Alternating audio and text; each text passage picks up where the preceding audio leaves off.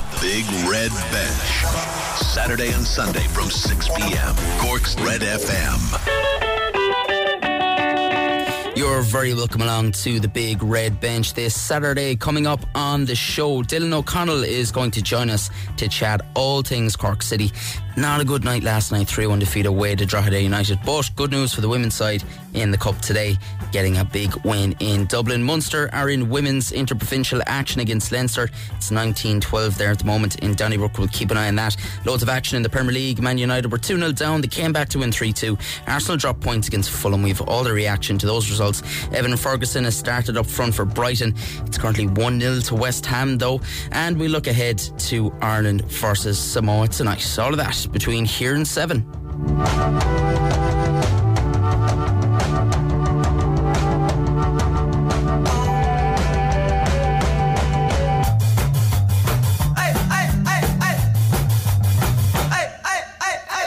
You're very welcome along to the Big Red Bench here on Cork's Red FM. It's Aidan Lee here with you until 7 o'clock. 0868 104 106 if you want to get in touch with us, or at Big Red Bench on Twitter.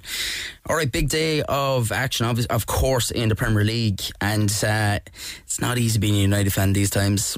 With a lot of hope coming into this season, and they're really playing with us, but it wasn't all doom and gloom. They did get the job done. Before we get to that result, let's get some reaction and hear about that goal between Brighton and West Ham. It is West Ham who lead 1-0 in the Premier League. Alan Lewis is at the Amex.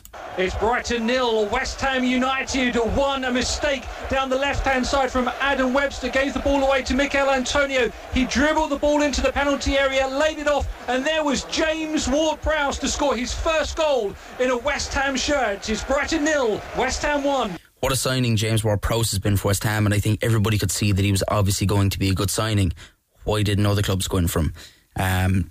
He's made a massive impact to that West Ham side, filling a void, of course, left by Declan Rice as well, which isn't easy.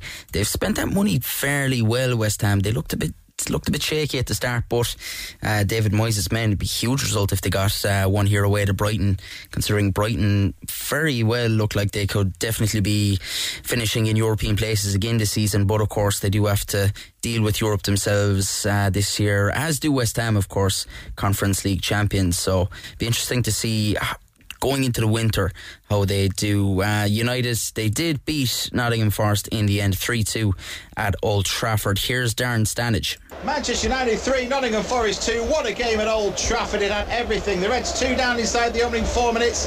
One year made it 7 straight games with a goal as he slotted home. Gibbs White's free kick headed home by Bolly to have the Forest fans ecstatic. United got one back through Ericsson on 17. That was 2-1 at the break. After that, a clever free kick involving Bruno and Rashford led to Casemiro equalising. Then came a Forest red card. Skipper Worrell sent off for denying an obvious goal square opportunity with Fernandes through.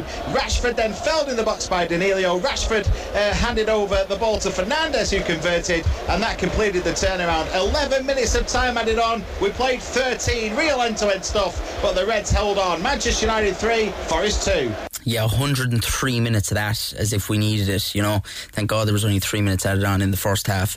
What were they doing for those first 2 goals? It's some of the worst defending I have seen in a long time. The first goal, why Rashford is the last man back on an attacking corner for United, really has me dumbfounded. You know, Wan-Bissaka should be doing better with that header. And then just, let your man go free in the box. Don't bother challenge him at all. And 2-0. Very lucky to get back 3-2. Although, to be fair, United played Forest off the park after it went 2-0. But shaky times. Finished up 2-2 between Arsenal and Fulham in the Premier League. I didn't see this. I really thought Arsenal were going to deal with Fulham fairly handily. Fulham have been quite poor to start off the season. Here's Guy Swindles. Arsenal 2, Fulham 2, thrilling London derby. Pereira giving Fulham the lead as they took advantage of a mistake by Saka in just the second minute. But after holding on to that lead for more than an hour, suddenly things went south as far as Fulham were concerned. Saka, definite penalty on Vieira. Saka rolled the ball home. It was 1-1. Then moments later, with Fulham with a man down injured, saw Nketiah sweep the ball home at the far post. The goal stood Arsenal in the lead. Bassi was then sent off for a second yellow card when he fouled Nketiah, and it looked all over. But just before the full-time whistle, up cropped João Palhinha to roll the ball home from a corner that Fulham had won on the break, and this thrilling match ended Arsenal 2, Fulham 2. Yeah, we'll get back to that in just a second. It's another try for Leinster up in Donnybrook. It's now Leinster 26, Munster 12, 58 minutes gone. It doesn't really matter. Munster are in the finals, which are on in Cork next week. Big excitement for that, of course, but it would have been nice to go 3 for 3, wouldn't it? But look, let's see. They're into the final next week anyway, so we'll fret not. Arsenal boss Mikel Arteta told Sky Sports News that today's results 2-2 against Fulham in the Premier League was frustrating. With all the effort that we made, the situation we generated, chance to chance, the attitude of the boys, and you go 2-1 up, and then with 10 men the game is done, and you give a ball away, you give a corner, and then you have to defend that box with your life so you want to gain wins in the Premier League, and we didn't do that well enough. All smiles on the white side of North London. Tottenham beating Bournemouth 2-0 away from home in the early Premier League game. Ange Postecoglou has made a big impact, and maybe, just maybe, it was actually a good thing that he was able to sell off Harry Kane. You know, no, obviously, would they be a better team with Harry Kane in it? Possibly. Would Ange Postecoglou be able to have the impact he's having if a character such as Kane was still in the club? Maybe not. Look, we'll never know. Either way, they're playing quite well, our Spurs. Here's Alan Seabrook, who was at the Vitality Stadium.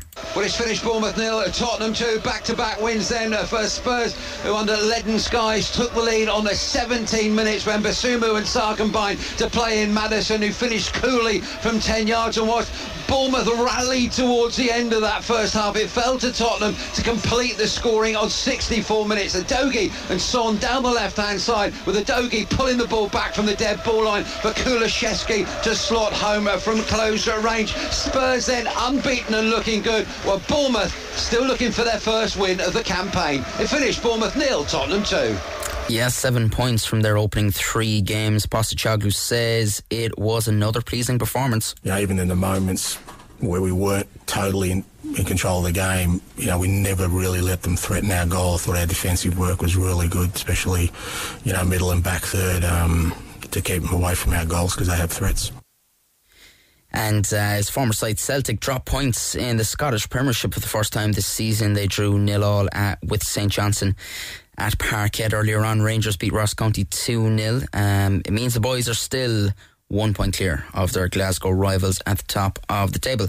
It's finished up 1-1 between Brentford and Crystal Palace. That was earlier on, of course, in the Premier League at the G-Tech Community Stadium. Here's Ryan Bromerlow. Full time, Brentford 1, Crystal Palace 1. The Bees continue their unbeaten start to the season. Kevin Sharda was sparkling and fizzed the hosts into an early lead, dancing into the box from the right to steer into Johnson's far corner. Palace found parity with 14 minutes of normal time spare. Joachim Andersen with his second goal for the club, a give and go on the edge of the penalty area when he continued his run on to just prod over the line beyond Flecken. He was imperious to shut out a late Brentford charge. It ends all square. The final score, Brentford 1, Crystal Palace 1. Yeah, and more bad news for Everton, and it's just looking terrible at the moment.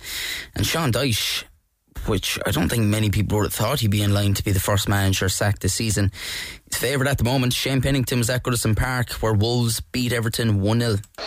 Everton 0, Wolves 1. It's the visitors then who get their first win of the new campaign after they survived numerous Everton missed chances to get a real smash and grab win here. The goal came 4 minutes from time when Sasa Kalajic headed home from 6 yards. Prior to that, the hosts had missed a whole host of chances, with Danjuma and Branthwaite the main orchestrators, as Everton need for more firepower was there for all to see as we head into the final couple of days of this transfer window. Everton 0, Wolves 1.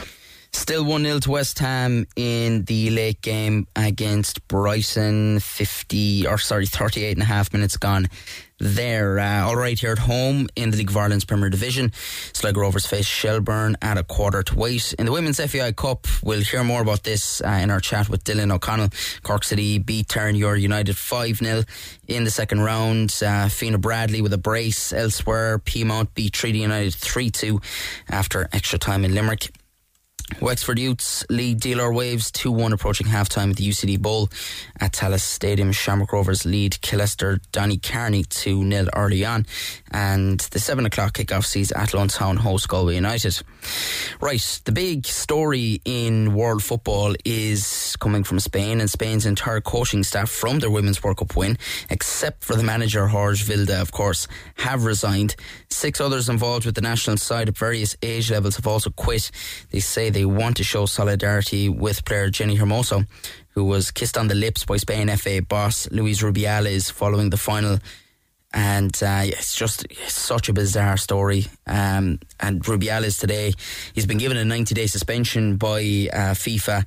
He refuses to step down from his position, stating he will legally defend himself. And he got a round of applause as well. Pure Wolf of Wall Street stuff at the press conference yesterday. Round of applause. I saw, managers of clubs there. I think, I'm not sure if it's the right guy I'm thinking of, but I'm pretty sure the Sevilla manager was shown giving Rubiales a round of applause as he stood there and basically said he wasn't leaving, in that, that Wolf of Wall Street way. He refused to step down. Sky Sports correspondent Rob Harris says it's Rubiales' refusal to resign that has caused FIFA to act. It seems to be that's led to this escalation of the FIFA response, deciding to provisionally suspend Rubiales for 90 days. This prevents him staying in any domestic post, in any international role in football. So this is a real strong response by FIFA. Yeah, and look, that story changes hour upon hour, so we're just going to have to see how that one progresses. Alright, tonight offers a final chance for some Ireland players to stake their claim for inclusion in Andy Farrell's World Cup side. Ian Henderson captains a much changed Ireland side. They take on Samoa and Bayonne from 8 o'clock, 7:45 actually I think that throw-in is, or kick-off is, should I say. Jack Crowley starts at about half. Big night for him. Great, it'll be great to see if he can make an impact and stake his claim for being back up for the World Cup. Probably has a lot to do. We'd have to have a really, really good game to really leapfrog Ross Byrne. Is Ross Byrne or Jack Carty? Either one. Anyway, hopefully he's a good game tonight.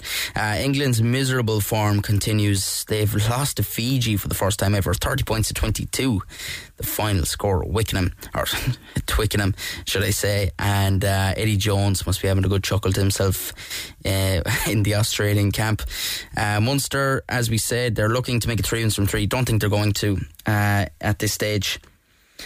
Just get a quick score update if we can from there.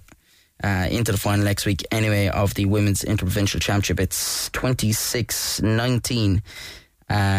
Dorothy Wall has crossed the line for her second of the day for Munster, so just a try in it at the moment.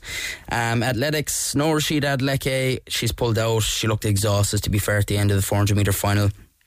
But Ireland are in 4x400 metre relay action this evening at the World Championships. That's due to get underway at 5 to 7 this evening in Budapest. In golf, Kinsale's John Murphy's best of the Irish at the Czech Masters and the DP World Tour 400 par round of 68 today. Saw him move to 10 under all round. It leaves the Cork man in a tie for 20th and 6 off the lead only. Padraig Harrington's back on 400 par. Shane Lowry missed the cut. Lowry probably not going to make the Ryder Cup, I would say. He really needs to impress this weekend. Can't see him doing it. Padraig Harrington nearly has a better shot, I would say, of making the Ryder Cup. He's been in far better form and that experience, and obviously the previous Ryder Cup captain. So, giving Luke Donald's a decision, but Shane Lowry I don't think is going to make it. Rory McIlroy solo 7th on the leaderboard as he prepares for his third round of the Tour Championship at Eastlake in Atlanta. He'll tee off from 10 under par just before 7:30 Irish time, 6 shots off the lead, and it's shared by Colin Morikawa and Victor Hovland. Alright, last night, not a fruitful journey to Louth for Cork City. They lost 3-1 to Drogheda United. Here is interim boss Liam Buckley speaking to LOI TV after the game. Tough one to take for a number of reasons. Yeah, it's very disappointing, especially the second half. That first half wasn't too bad. Probably had 3 or 4 the better chances. I know Drogheda 1 or 2, but I thought we'd done really well in the first half. You had it by the second goal, it's probably a different game. But the second half was just poor. But the turning point in the second half was the second yellow card, which even from our position looked fairly harmless and fairly soft. What were your thoughts on that? You've seen it is soft, kind of way. There is 2 hands on him, and that will be perceived as a push or whatever. I think that warrants a yellow card as far as, but it's just as soft from our point of view. Did you see that as the turning point in the game, though? Because obviously Drogheda then have the kind of scent of blood. Yeah, they've had more of the ball in the second half then from that, because we set up not to lose. Then when you can see it that way, it's difficult. But even in terms of, when you got pegged back to 1-1, like Rory hits the post, you were still a threat. You threw Jays on. You were still a threat on the break, and we were saying in the commentary, you looked like you could still snatch a winner there. Yeah, you just need a bit more composure in front of the goal. Kind of way. We did have half dozen good chances over the whole game. Kind of way. And as another day, if you get back that second goal at 1-0, it is a different game. We talked before the game about the new players that came in. Thought Warman was excellent. Obviously, maybe just ran out of legs a little bit. But the new faces that came in, I think all of them contributed really well. I think they all look like they have a real part to play in this team. Yeah, they do. Yeah, they've settled in well. There's still 8 games to go. There's an awful lot of points we won and lost. So we'll just have to bite the bullet on this one and move on. We talked before the game about whether this was a must win, and you said that if it went to 8 points, that'd be a bit of a mountain to climb. I suppose it does make the Sligo game next week a really must win game for you. Yeah, no, they're all must win games in their position, kind of way, and we will give hopefully a good account of ourselves next week with Sligo and see how that goes. Obviously, if you lose that one, you have got a mountain to climb. Can we climb the mountain? I don't know. All we can do with our group is try and get them to perform better. If they did perform better in the second half, I just thought now obviously the send-off had an impact on it, but I'm just disappointed we didn't retain the ball better. And just finally, the penalty that was given, it was down at this end again. It looked a little bit on the soft side. Did you get a good view of that? What did you think? In fairness, I didn't see enough of it to say it was right or wrong, kind of way, but I know the lads weren't too pleased with us, so I don't know. The effort though from the squad, the fitness levels that were there against a man down, Conor Drynan makes a 50-yard run in that second half when you should have been out on your feet, but the effort from the squad was impressive tonight, if nothing else. Look, they're all working hard and they're all aware of the situation we're in and the pressure we're under, etc., etc. The only way to get rid of that pressure is by winning matches, so we just have to make a win somewhere, kind of ways, so we can actually build something on that. I know we beat Waterford last week in the Cup, different competition. From the Leafs point of view, listen, we've got Sligo next week, we'll have to go and be at our best and try and beat them.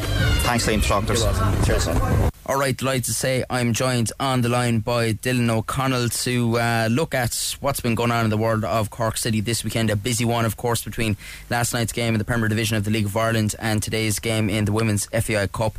I suppose let's start with last night so we can end on a good note, at least with the women's side later on. Look, you were there, you were in Drogheda last night, 3-1 defeat for Cork City. What was the mood of the travelling fans there after the game?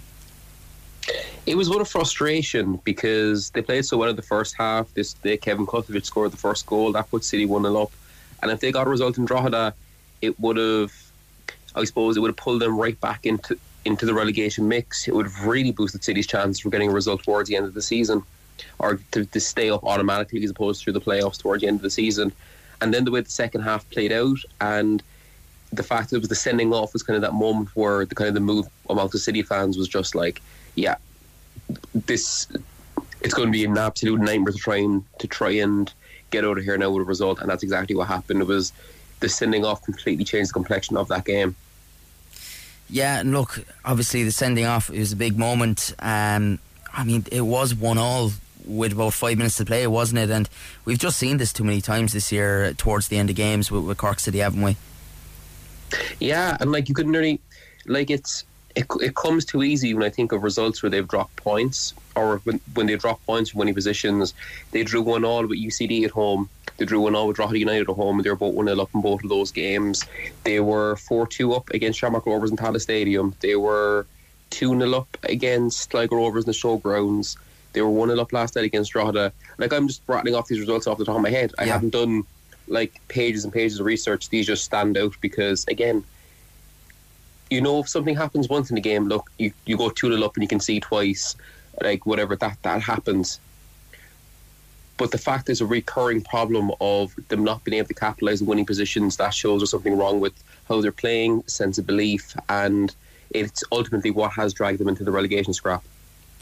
And it's happened under different managers as well. Like, it happened towards the start of the season. It's the thing with looking at, starting off the season when Colin Healy, he never had the side that was going to be capable of probably staying up in the division.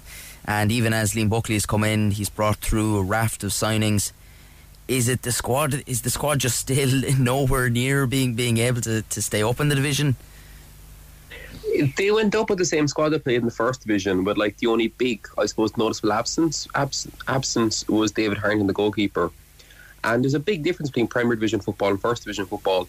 And you saw that last Monday in Turner's Cross when Cork City played Waterford, the FAI Cup, and they comfortably beat Waterford 3-0. So there is a big step up there, and like you're looking at amateur team, or not amateur but semi-professional teams who might train 2 nights a week and play on a Friday. Compared to the Premier Division, we have teams like Shamrock Rovers, Derry City, who have huge financial backing behind them, and it's very hard to compete there. And like Shells, I think, were in the similar position back in 2020 when they got promoted after winning the First Division, and they did get relegated that season through the playoffs, and they won the First Division the following season, and they learned their lesson by gutting the squad, and they just cleared out everyone and brought in a raft of new signings over the winter when Damien Duff took over. So there might have been a sense of naivety there on City's behalf, but it is quite worrying because I suppose it's the same. It's how many times can you turn a corner and still be in the same position? Yeah, and like 8 games left, could well be 8 points away from 8th place after tonight. Desperation time. Like, it's been desperation time for quite a while now. Like. Possibly, the last time you could honestly God say that the City were on a good run of form was at the end of May, start of June, when they won 4 Premier Division games in a row. The last time they actually won a game in the Premier Division was the June Bank Holiday Monday, which is quite a long time ago. And since then, they drew away at the Pats, they drew to UCD, they drew at home to Drogheda United. They're the results that stand out. So like, it's been a slow terminal decline into this, where they've gotten sucked into it, where they went from being at odds with 3 or 4 teams to now being cut adrift, and like they're now kind of, I suppose, hoping the Sligo Rovers don't get a result against Shelbourne tonight, because if they do, they could end up was it 6 or 8 points? I need to double check the table. It'd be 8. If Sligo win tonight, it's going to be 8 points, and you're not going to make that up with the games left in the season. At that stage, you're just meant to be preparing for a playoff. Exactly. Well, that was going to be my next question. When do you start looking at the possible playoff opponents? And obviously, look, you said already, there seems to be no other alternative universe where Cork City don't end up in that relegation playoff this season. Like, you're relying on another team completely collapsing more than like yourself building momentum. Like, City could win every game for the rest of the season and still lose a playoff final. Like, you're literally relying off another team collapsing, and it's very much out of your hands in that situation. So but even at that though, how do you prepare for a playoff? Because again, you will have Waterford, Wexford, Bray Wanderers, I think, and Cole Ramblers. And like, again, the playoffs, anything can happen in a playoff situation. Like Waterford, for example, they've never gotten promoted through the playoffs. Just the stat that stands out to me. And Waterford went up last year to play Galway United. Did a freight train of momentum behind them. They beat Galway United, who finished second to Cork City, 3-0 in the Market Fields in Limerick, and they played UCD up, and UCD beat them 1-0. So like, the playoffs is very much about the game. It's very much, it reminds me a lot of the postseason American football, where like anyone can beat anyone. So it's a massive gamble for City, because again, they won't know who they're playing until the fight is beforehand. And as I am ever the optimist, as anyone who knows me will say, the one good thing then to pull out of it all is that Cork have been going quite well in the Cup, which maybe in the one-off playoff game could actually bode quite well for City. Yeah, and like, I'm a firm believer that a rising tide lifts all boats. Like, if City go on next year, or City go on and beat Wexford in the Cup, which is a nice draw at home, all things considered, get to a Cup semi-final, might get a Cup semi-final at home on Turner's Cross. You pack the Cross on a Sunday afternoon or on a Friday evening, because it's a Cup semi-final. Who knows what could happen? It's a one-off game, it's a Cup competition. And like, see, even like Liam Buckley said himself, you don't have to be the best team to go far or win a Cup. Like, I'll give an example here. Back in 2018, Cork City's form towards the end of the year was terrible. They still progressed through the Cup. They played a Bohemians team that actually had a freight train of momentum behind them in the semi-final of the Cup. They drew it all in Dalymount Park, and they won 2-1 in Turner's Cross. So like, it all depends on the day. And straight away then, if they get to a cup semi-final, it just creates a sense of positivity around the place that, you know, they're doing something right. And you can carry that into a playoff because, as you said, it's cup football at the end of the day. So they'll know how to dig in and win games, because playing a cup game is very much different to playing a league game. And another side who are doing well in the Cup, of course, are the Cork City women's side, who had a big win at Richmond Park today against Drogheda United 5-0. Brace from Fianna Bradley as well. Good day for them. Yeah, fantastic day for the club after what's been, I suppose, a very difficult week last week when they lost 3-0 to Galway United at DC Park. So, no, it's a fantastic day for Danny Murphy and the team, because they are working hard behind the scenes, and they are quite a young squad. Like, Fianna Bradley's only 15, Kersina is a teenager. Like, the oldest player in the squad is Ciara McNamara, and she's 26, and that's no age for, like, a player of our position. So, no, it's a fantastic result for Cork City women, who seem to really, I suppose, found themselves in cup competitions, especially after what they did in the All-Ireland Cup. Yeah, and like you said, it's been a difficult season bar for the couple of cup runs now. So another one at this time of season could really give them a boost, because, you know, the league has been really tough for them. Like, I always say that, like, look, the team needs investment, because if you look at the way the Women's National League is going with the likes of Shamrock Rovers, Galway United invested this season, and straight away they're competing. You have Shells, well, everyone knows who Shells are, the defending champions, and you've Peamount United. When you look at teams like that are playing football, and then you expect, let's say, Cork City with the average age profile to go up against them, there's a huge gulf in class. Like, I remember I was up at the first game of the season against Shelburne in Tolka Park. It was flag day for Shells, and Fianna Bradley came off the bench and caused a number of problems for Shells.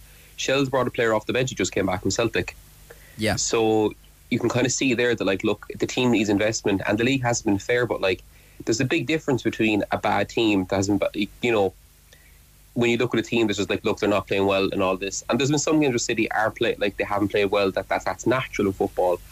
But this team, it's just, they're essentially an under-19s team, or an under-19s, under-21s team playing senior football, and there's a huge step up there. Yeah, like you have the clubs in the Women's Premier Division producing players for Ireland, and I don't know if anybody has forgotten that Ireland were literally just at a World Cup a couple of weeks ago. So that is like where, you know, the Irish Women's Premier Division is very competitive, and yeah, like you said, I suppose it might take another year or two before Cork City do reach that level once again. You see, what worries me is, and I wrote it actually in yesterday's Echo, is that's all well and good where we say, okay, this is going to come good in 2 years. But if you're a player who's, let's say, 21 years old and you're still finishing in third from bottom of the league and you want to push on in your career, you will yourself say, look, I need to move to another club here.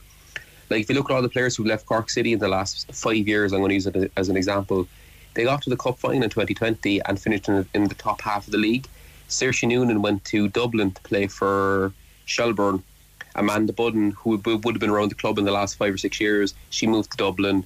You have, was it Orla Casey last year? She went to Wexford Youths.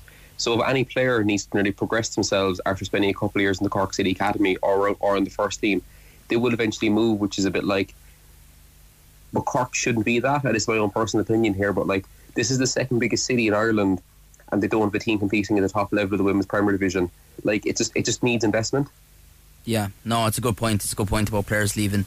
Dylan, great to chat to you. Some doom and gloom, but some sparks of positivity as well there in that chat. Thanks a minute for joining us on the Big Red Bench. No problem at all. Thank you very much. Yeah, great to chat to Dylan there. Plenty to talk about these days with Cork City. Not all of it's very positive, but some positivity today with that win for Cork City in the Women's FA Cup 5-0 versus Terranure. Alright, we're going to go for a quick break. When we come back, we're going to have a quick look ahead. Of course, Callum Walsh in action tonight, defending his belt in California. And of course, Ireland playing Samoa later on as well. Jack Crowley starting at 10. And it's almost time for the Horizon Irish Open, so we're going to hear all about that as well. Don't go away. Missed the show? Grab the Big Red Bench podcast at redfm.ie. Cork's Red FM. You're very welcome back to the Big Red Bench here on Cork's Red FM. It's Aidan Lee here with you until 7 o'clock. And it's full time in Donnybrook.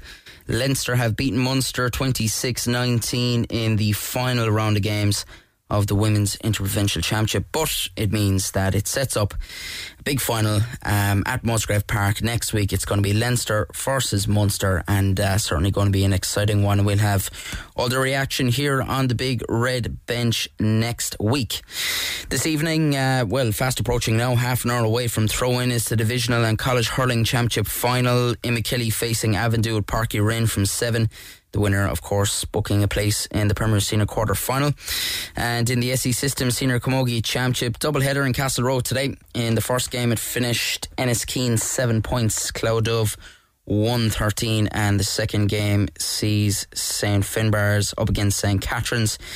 I think I might have thrown in slightly later than the 5:30 throw-in that was down. It is St Finbarrs leading. They're leading quite well. It's 4-10 to 7 points against St Catherine's. A commanding lead for St Finbarrs in that one. Alright, half time in the Premier League.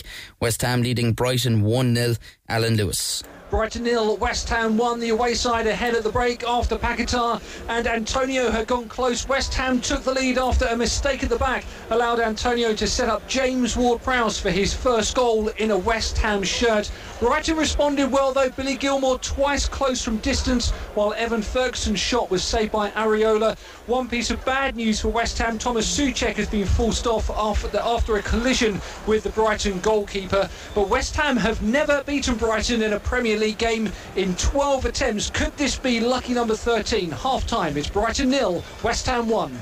Yeah, like I said before the break, it'd be a huge win, huge 3 points for West Ham. And to stem that bit of momentum, hopefully Evan Ferguson will be able to make an impact on the game, obviously starting up front for Brighton, first start of the season. And it was decided yesterday as well. De Zerbi said it in his conference yesterday that he was going to be starting, so hopefully he can get be great if he got a goal. Of course, 1 goal already this season. Big boxing fight tonight, and it's Cork's Callum Walsh going in search of his 8th straight win as a professional. The Cove native defending his WBC Silver Super Welterweight belt, taking on Juan Jose Velasco in California.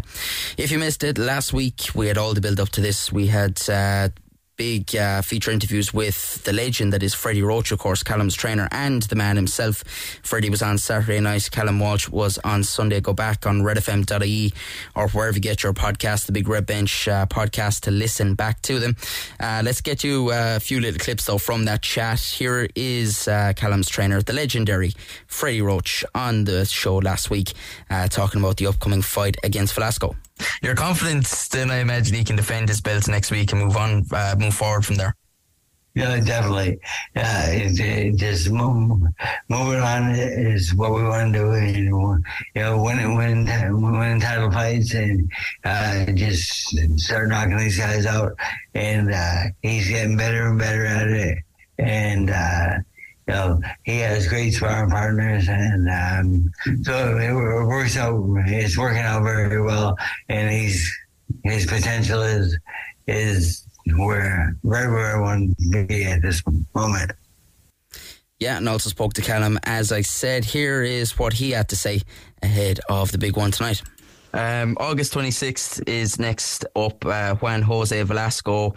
Is this a fight that'll take you out of your comfort zone, do you think? Hopefully, nobody has done anything to me yet, really.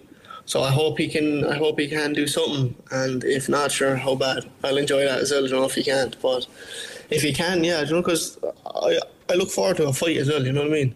I look forward to seeing where I'm at, and showing people that I'm not just able to just go in and, like, when there's a bit of adversity, I can overcome it, and I want to show people that too. But if it's an easy fight, it's an easy fight. Happy days. I'll just get paid and I'll just go home and I'll train again. I'll just get back in the gym and just start training. You're confident of handling being outside your comfort zone, though. From what I sense. Yeah, definitely. Sure. From the sparring that I have here in the wildcard, I'm sparring with top level fighters, I'm sparring with world champions. I'm sparring with the best, and obviously they're not easy spars, so I'm used to it. So, but I'd be looking forward to showing people in a fight, that I can do it, if I have to.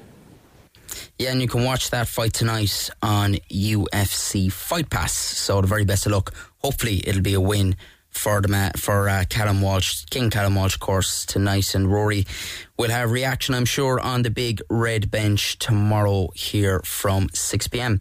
Alright, the 2023 Horizon Irish Open takes place at the K Club in Straffan, County Kildare from the 7th to the 10th of September. Local heroes Rory McIlroy, Shane Lowry, Padraig Harrington and Seamus Power all headline a top class field. Dennis Corwin spoke to Seamus Power and to some of the people involved in the organisation of one of Ireland's premier sporting events. Another huge crowd will descend on the K Club from the 7th to the 10th of September to see some of the world's best golfers in the flesh at the Horizon Irish Open. Adrian Moronk became the first golfer from Poland to win on the DP World Tour when he landed this title at Mount Juliet 12 months ago. He will be back to defend his title. But the star attractions are Rory McIlroy, Shane Lowry and Padraig Harrington, who have all experienced the joy of winning their home Open in the past.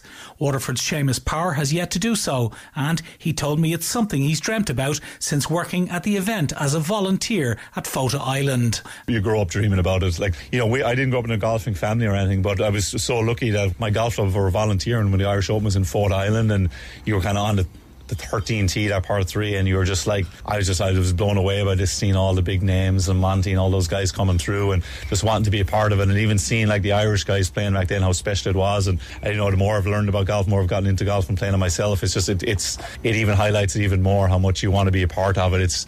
It's different. My last 2 Irish Opens have been so special to me. It's just like playing in front of home fans. I obviously don't get it very often, and it's amazing, and Irish golf is in a great spot, and seeing the support and stuff will be unbelievable. And so hopefully get in contention here. Hopefully the crowd can kind of push you over the line. It's a great venue. Obviously a Ryder Cup here in 2006 has hosted Irish Opens, and it's hosted European Opens as well. Those last 3 holes, they're a serious test. You were just chatting about them there earlier. Yeah. They certainly make you stand up and take notice. I think so. I think as finishes go, it's amazing, because you could finish 3-3-3, but you could go horribly wrong as well, and I think that's what you're looking for in the finish. And yeah, I think it's amazing. Obviously the backdrop of the 18 right here beside us, and we remember that shot Rory hit in, was that 16 or 17, and like things like that can happen. But yeah, you're going to earn the win here in the finish, and it's something you'd love to have a chance of, and come Sunday afternoon. But a lot of work to do between now and then, but that's going to be the goal, to give myself a chance there with those 3 holes left. The K Club that hosted the 2006 Ryder Cup is one of Ireland's foremost golfing venues, and they will host the Horizon Irish Open once again.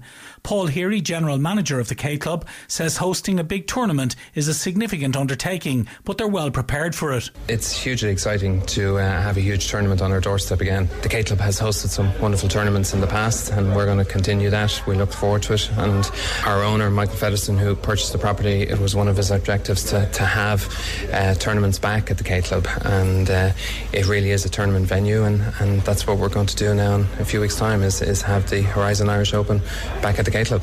What's involved from the club perspective in terms of getting a venue right and getting everything in place for such a big event? There's a bit to it, but that's what it takes. The team, it takes everybody around the resort to help with that. But I guess it's the planning, it's the preparation, it's the investment that needs to go into it, the infrastructure, and not forgetting it takes the community around the area to support it as well, because there's a little bit of disruption throughout that week. So we need everybody involved and everybody aligned. But for the team at the K Club, it's just fine-tuning it and getting the resort looking as good as it can be.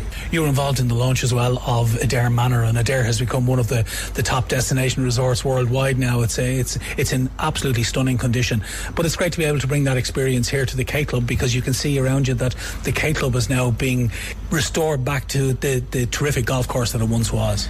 I guess the K Club was once Adair Manor back 30 odd years ago, so yeah, we're slowly starting to get back into that position and work on our brand. The brand of the K Club is very strong. Everybody knows it. The Horizon Irish Open aims to raise funds for their charity partner, the Make-A-Wish Foundation. Their CEO, Susan Dwyer, says funds raised will be of huge benefit to children and their families. We were chosen as their official charity partner last year, and last year raised just over €120,000. The target this year is actually to raise $250,000. So this is transformative for the charity. Make-A-Wish grants wishes to children with life-threatening medical conditions. These wishes mean the world to them. All of the families are kind of going through a living hell. And when a child tells us what their wish is and we're actually able to fulfill that, you can see the magic, you can see the smile on the child's face, and not just the child but the entire family. So the money raised at this event will actually make an enormous impact on those children, because we have over 250 children on our waiting list. Tournament director Paul Gilman says tickets for the event are very much in demand, and they aim to provide a great day out for everyone who attends the Horizon Irish Open. Absolutely, and one of our sort of key features this year is to make it accessible to more than just the golf fan. We want to attract a younger demographic. We want families to turn up. We want kids to be engaged. We've got a variety of activities that hopefully will sell the message that it's a day out for the family.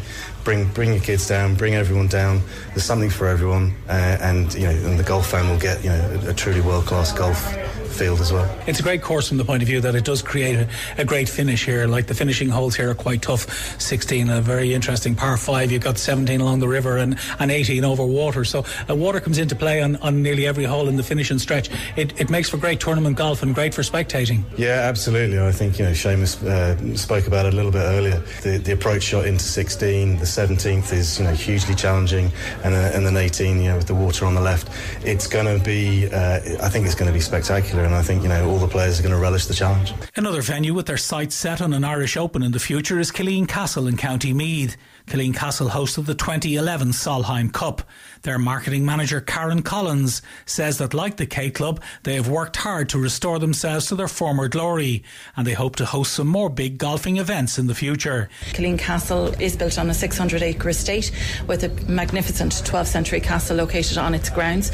Jack Nicklaus Signature Championship Golf Course. It was officially opened in 2008. We had the privilege of hosting the 2011 Solheim Cup, and then 3 Ladies Irish Opens in 10, 11 and 12. So we've seen some fantastic changes and developments on the estate over the recent years. We have now lodge accommodation to offer on site to our guests. We've seen the development of Adair Manor, which is obviously on a completely different scale. It's quite extraordinary. The K Club itself is due to host an Irish Open in the next couple of weeks, and that is being restored to its kind of former glory. Killeen Castle, when it started up, again you got the Solheim Cup, but you never really got the kick on from that that possibly you probably deserved at that time. I imagine now, Karen, the plan is to try and get the resort back up to the level that you were hoping it would reach at a certain point back in the early 2010s. The economy obviously did have an impact on the development of the whole estate and the plans that were, afoot at that point in time. So we're very much back on target. We very much have plans to host such similar events as the Ladies Irish Open, and indeed a men's major to put us back on the map. It is a very fitting venue for the hosting of a golf event of that nature. We know the standard of golf course that we have by way of presentation, course condition, that we are the perfect fit. It's a 600-acre estate, so space is not an issue here. We have helipads, we have the lodge accommodation to offer, we have ample car parking availability. So that is very much in the pipeline. Conversations and discussions are being had. So I would say watch this space. Yeah, hopefully John Murphy can finish strong tomorrow. Of course, only 6 shots off the lead at the Czech Open ahead of the Irish Open in just a couple of weeks' time. All right, let's turn our attention now to Ireland versus Samoa, and some news coming in on that as well. Keith Earls has pulled out of the match. Keith Earls withdrawn from Ireland's final World Cup warm-up game against Samoa in Bayonne. It's a precautionary measure. That's what Andy Farrell has said anyway. He's described it as a minor niggle. Jacob Stockdale has been called up to start on the left wing. Earls' injury is not expected to endanger his chances of being chosen to compete in his 4th World Cup, when the squad of 33 players is announced tomorrow at 4:30, of course. It's I suppose interesting to see this game. Then, has Andy Farrell already picked that squad? Can anybody do anything tonight against Samoa to make their way in there? Hopefully Jack Crowley can at out half. So it's certainly going to be an interesting game. to see where guys are at. It's very much a changed side. Let's hear from the man himself, Andy Farrell, ahead of Ireland versus Samoa this evening, and of course just 2 weeks out from the World Cup in France. Absolutely. Can you just tell us the very latest you have on Dan Sheehan, please? He's good. Yeah, he's got a sprain in his in his foot, a ligament in his foot. Better to be expected. We expect him to be fit for the World Cup. Sorry, you just dropped off there at the last second, Andy. A sprain in the foot, I mean, that can be... That can take quite some time to heal. No, I'll say it again to repeat it. A sprain in his foot, better than expected. Should be fit for the World Cup. Absolutely, that's great. So could, all going well, he'll be fit for selection for Romania next week. We'll see how he progresses over the coming weeks. But as I said, with all injuries, you see how they develop over the period of time, don't you? So, but we expect him to be fit for the World Cup. What's your message to the players, the likes of Tom Stewart and Stuart McCluskey tomorrow? What's your specific message to players like that who are fighting very hard to get a place on the plane? There's no message. The messages have been over the last 10 weeks of how we prepare to be the best teammate that you possibly can be. How you adjust and adapt to that is the pressures of playing top level rugby. So they know that, and they'll push forward with that in mind. Hey Andy, how's it going? Great, thanks. You? It's good. Getting used to this again. Listen, I just wanted to ask you two questions. We're all debating. I'm sure the debate's going on yourselves, but our big one is the 19-14 split or the 18-15 split. Is that keeping you up at night as well? Like the idea of I know it's always that when it gets down to the kind of final calls. How tough is that? No, not really. No, we're pretty clear on that. But having said that, there's a few more days, isn't there, for moving parts, etc. So we'll adapt to that. But we've been pretty clear from the start of what we want, because it's all different with different personnel, with different teams. You've got to do what's right to fit your group. And then I wanted to ask you, just like we won't have seen Ronan Gallagher playing. You spoke at the weekend saying you're not too worried about him. Are you still in that position with him? And then just wanted to kind of ask you as well about Stockdale and Frawley, because they're not involved. Are they still in the mix as well? Well, we haven't selected the squad yet, so everyone's still in the mix. There's a good few days to go in that regard. But as far as Ronan's concerned, he's doing great. He's flying around the place at this moment in time. This week, if it was at a push for him to say it was a World Cup semi-final or World Cup final, I'm sure that we could have got him over the line this week. But there's no need to do that. So he's in good spirits. Perfect. Thanks, Andy. Thank you. Just wanted to ask you one about Tom Stewart. Obviously, it's a big step up for him being his first start. What have you liked from what you've seen from him so far, and what are you expecting on Saturday? I like everything. I certainly like most things. What I've seen a determined young man that's willing to try to understand first and foremost of what it takes to thrive in an international environment, and it's tough for a young kid coming in, especially in that type of position. But he's certainly done that. He's a determined kid that quietly goes about his job, but he certainly puts a lot of confidence into the coaching staff and the rest of his teammates by the way that he prepares, etc. So hoping that transfers. I suppose that's the main thing.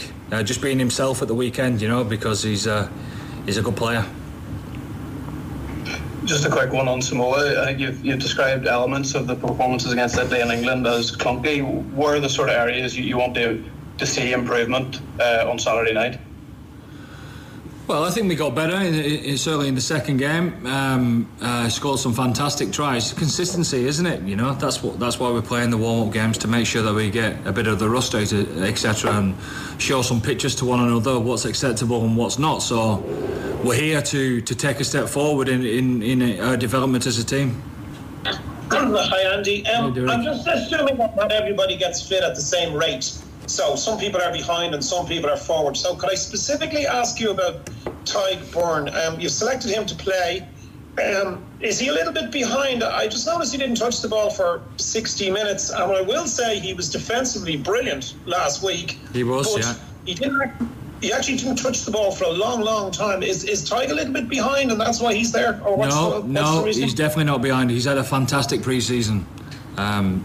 If Tadhg didn't get the ball or he looked like he's behind to you, there must be good reason for that, as in, because when I watched the video back, he was always in position, so maybe somebody didn't give him the ball, Derek, but he's in fine form. He's grown massively as a leader within the group this summer.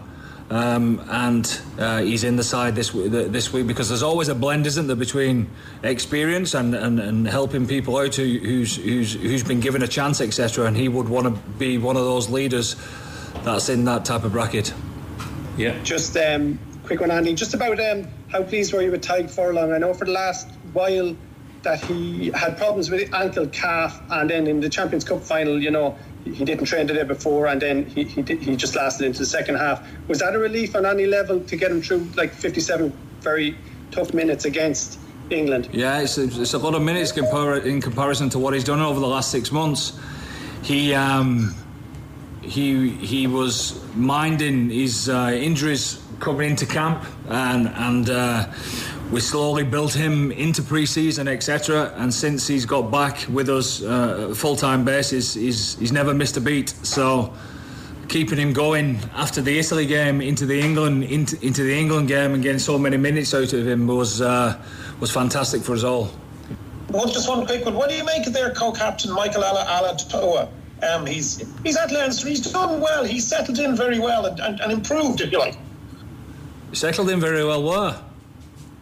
At Leinster. Oh, he's been fantastic. Yeah, he's a great player, and captain in the side, etc. With Samoa says everything about him. You know, that the type of professional that he is, and the respect that he's got from his peers, and that's what I hear from the Leinster boys. Also, you know, he's a great player with a lot of experience. Oh, what a goal that's just been scored by Mikel Antonio. Unbelievable. It's 3-0 now. Jared Bowen had doubled their lead just a couple of seconds ago. Mikel Antonio's got this ball on the turn and buried it. It is a superb finish. Really, really good. It's a big shock. West Ham 3, Brighton 0, especially at the Amex as well. The one thing I was hoping it wouldn't happen is happening. They're behind on time at the World Athletics Championships. The first heat's only going off now, so probably won't make it there for the second heat. Ireland, of course, going in the next couple of minutes in Heat 2 in the 4x4 100 metres women's relays. No Rashida Azaleka, unfortunately. Just had to pull out to mind herself, I suppose, really. But yeah, 3-0 to West Ham there. Let's get a quick update on some of the other scores in the FAI Women's Cup. Obviously, Cork City winning 5-0 earlier against Terranure. Elsewhere, Piedmont beat Treaty United 3-2 after extra time. Wexford Youths and Dealer Waves have gone to penalties at the UCD Bowl.